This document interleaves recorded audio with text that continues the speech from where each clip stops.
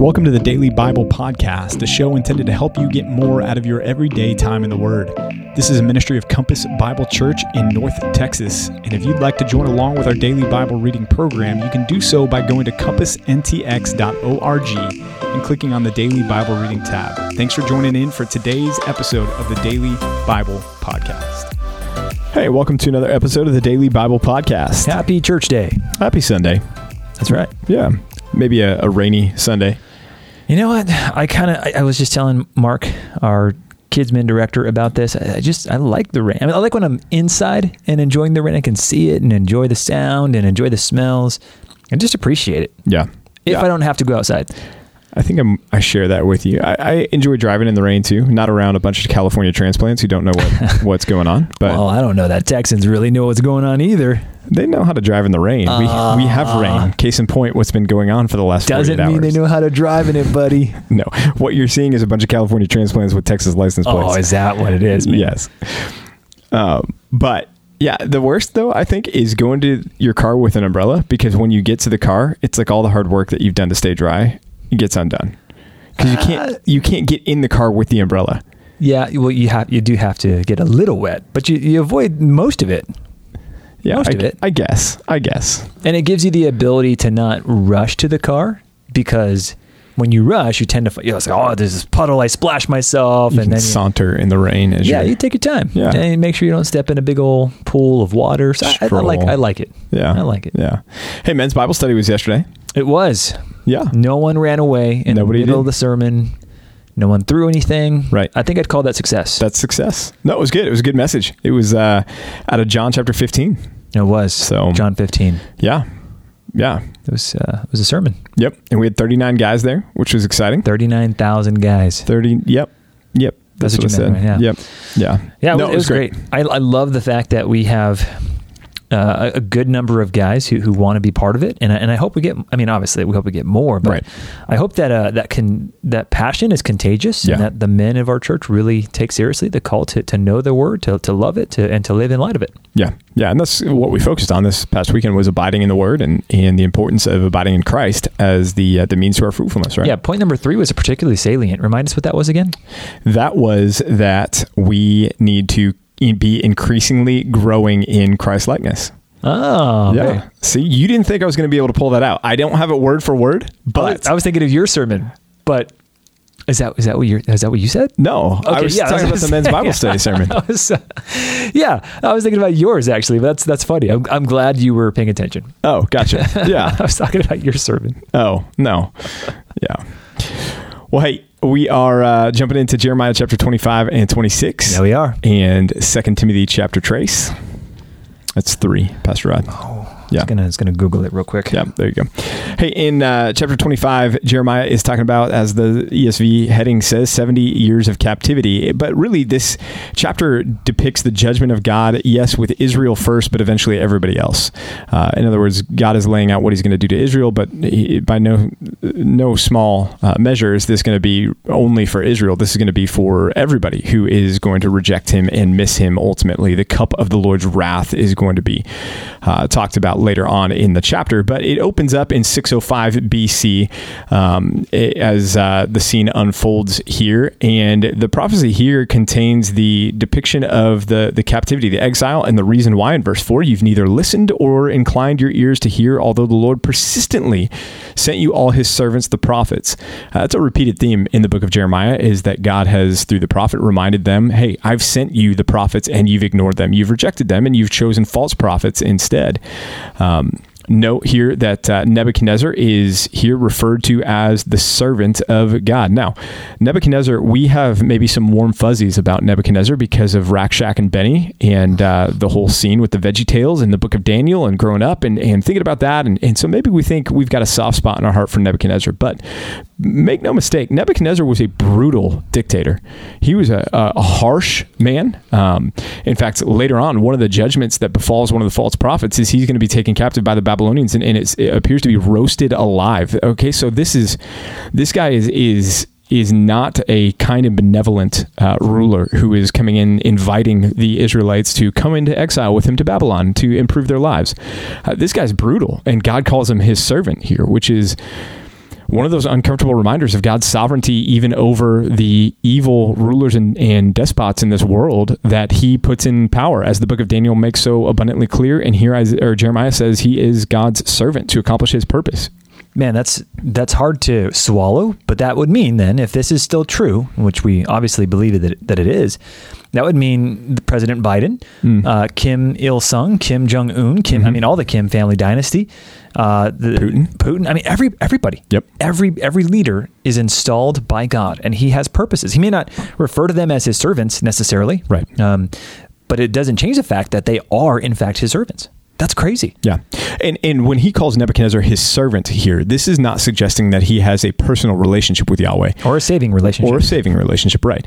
Rather, he's his servant to accomplish his purpose, his means, his end. In other words, that Nebuchadnezzar, much like Pharaoh, when Paul says God raised up Pharaoh so that he might get glory over him, in Romans, here you've got Nebuchadnezzar is a pawn in God's hand to accomplish the purpose of the Lord. And the purpose here is that Israel would be taken into captivity, and that captivity, though not all under the reign of Babylon, because there would be other nations, mainly Media and Persia, the Medo-Persian Empire that would come in, and that captivity would last for 70 years, and that picks up in verse 11. Now, that's a theme that is going to continue multiple times here in Jeremiah, but also Daniel notices that towards the end of the book of Daniel, which is one of the things that prompts the national prayer of repentance that he offers for the people of Israel, because he's aware that God's sovereign plan for his people to bring them back to the promised land is nearing its fulfillment.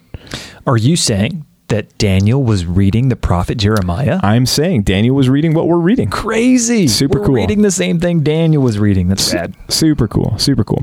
But like I said at the outset of this was not just for Israel that the punishment was going to come. The cup of God's wrath, verse 15, was going to be poured out, and all of the nations were going to drink of it. Now, God says, take this and carry it to all the nations and make them drink it. I went back and forth through commentaries on this.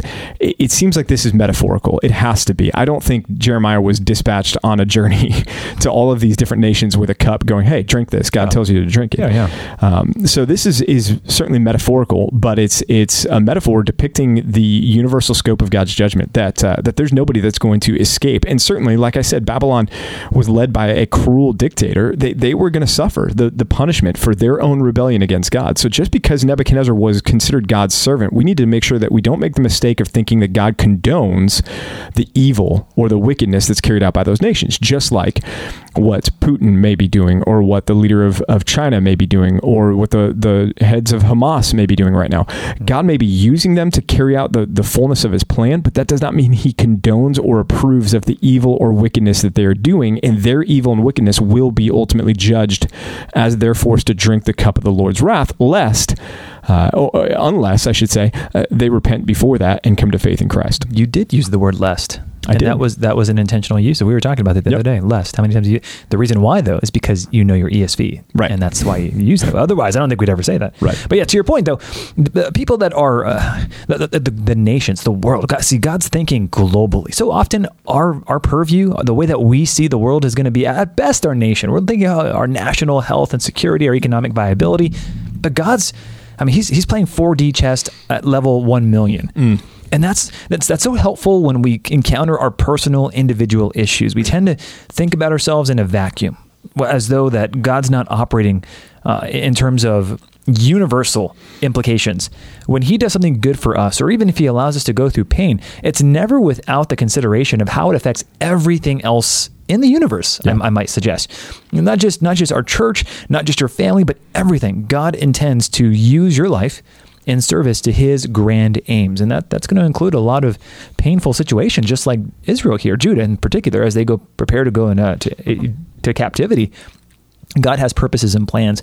We were just talking about yesterday about God pruning his people. Mm-hmm. He prunes everybody that bears fruit, that they might bear more fruit. And this is one of those pruning activities.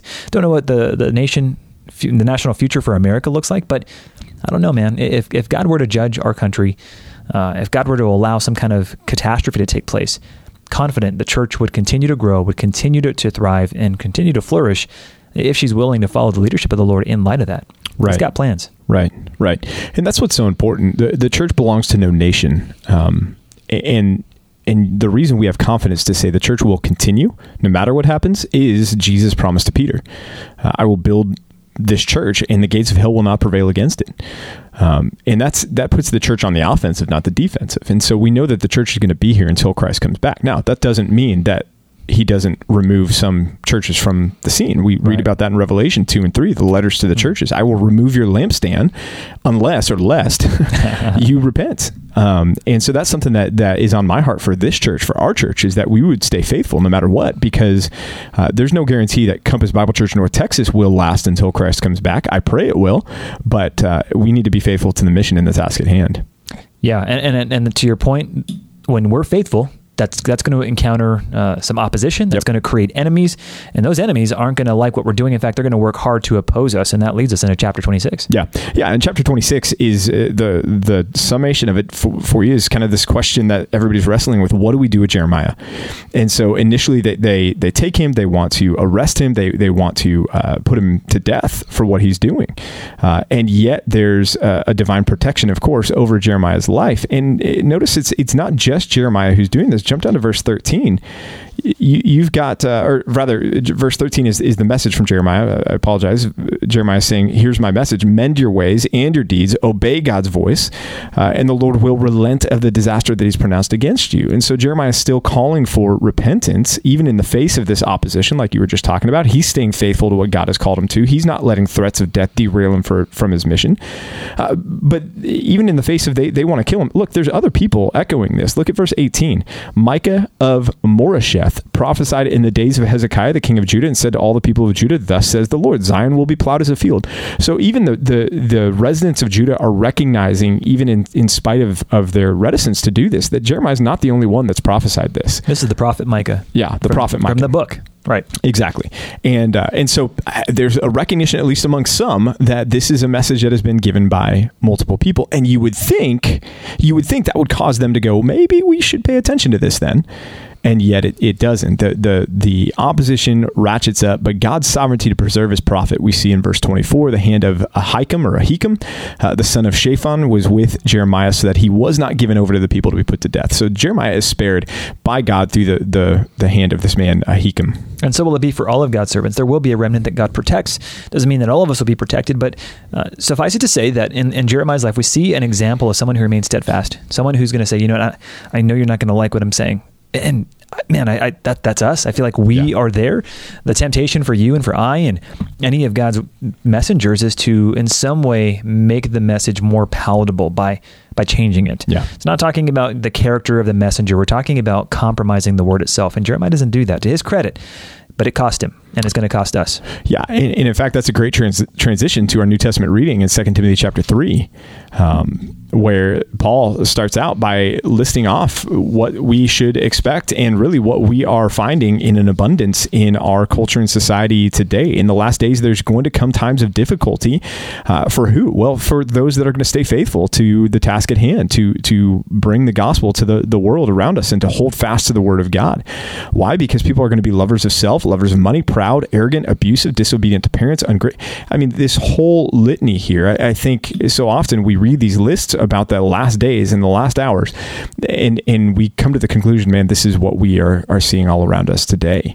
And we're actually you're going to talk about this in community groups this week, because this factors in a little bit to what we're talking about. Our first point today at church is going to be about praying for revival for North Texas. And this is the world that we live, and we are under the conviction not that it's getting better, but getting worse until Christ comes back. So it's this paradox that we're being called to pray for revival, which I think we should. In fact, Paul's already written to Timothy in the previous letter, hey, pray for peace amongst the rulers so that the gospel can be more fruitful and more effective in going forth. And yet this is the situation. So there's a balance that we have to find in realizing, man, this world is not going to get better until Christ comes back for the church and sets up after that the new heavens and the new earth in the future. That's when things get better. Things for the meantime are going to get worse. Doesn't mean we can't have a positive impact on the world around us. There have been seasons of revival that God has brought to humanity and used the church to bring that about. Right. And I think the point that Paul Paul makes in verse 5 is that for the kind of people that present these kinds of qualities, to avoid them. Yeah. You're not to give yourself over to that kind of company. Bad company corrupts good morals, he'll say in 1 Corinthians 15.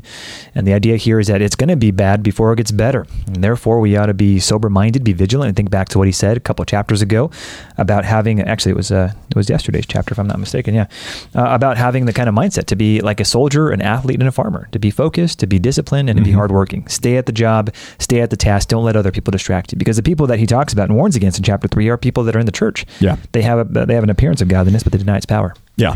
Yeah.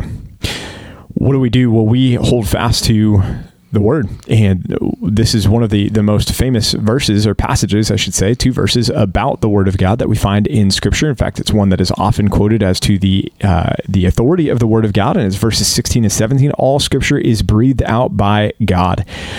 So you will hear often the concept of the inspiration of Scripture. And sometimes we'll talk about the writers being inspired to write Scripture. Is that how we should think about it, Pastor Rod, or is there a better way or more helpful way to think about the doctrine of inspiration?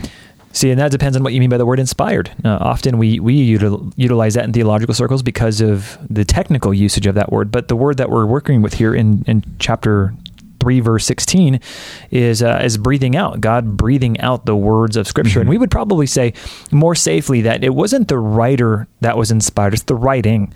Right. There's letters that Paul wrote that we don't have in our Bibles. So Paul probably penned more than the letters that we have in the New Testament, even though largely they're his letters that we have mostly. But not all of them are inspired. And therefore, it's the word that's inspired. We would say that the word itself is inspired. And what we mean by that is that they are words breathed out by God. 2 Peter 3, they're the words, 2 Peter 1, rather.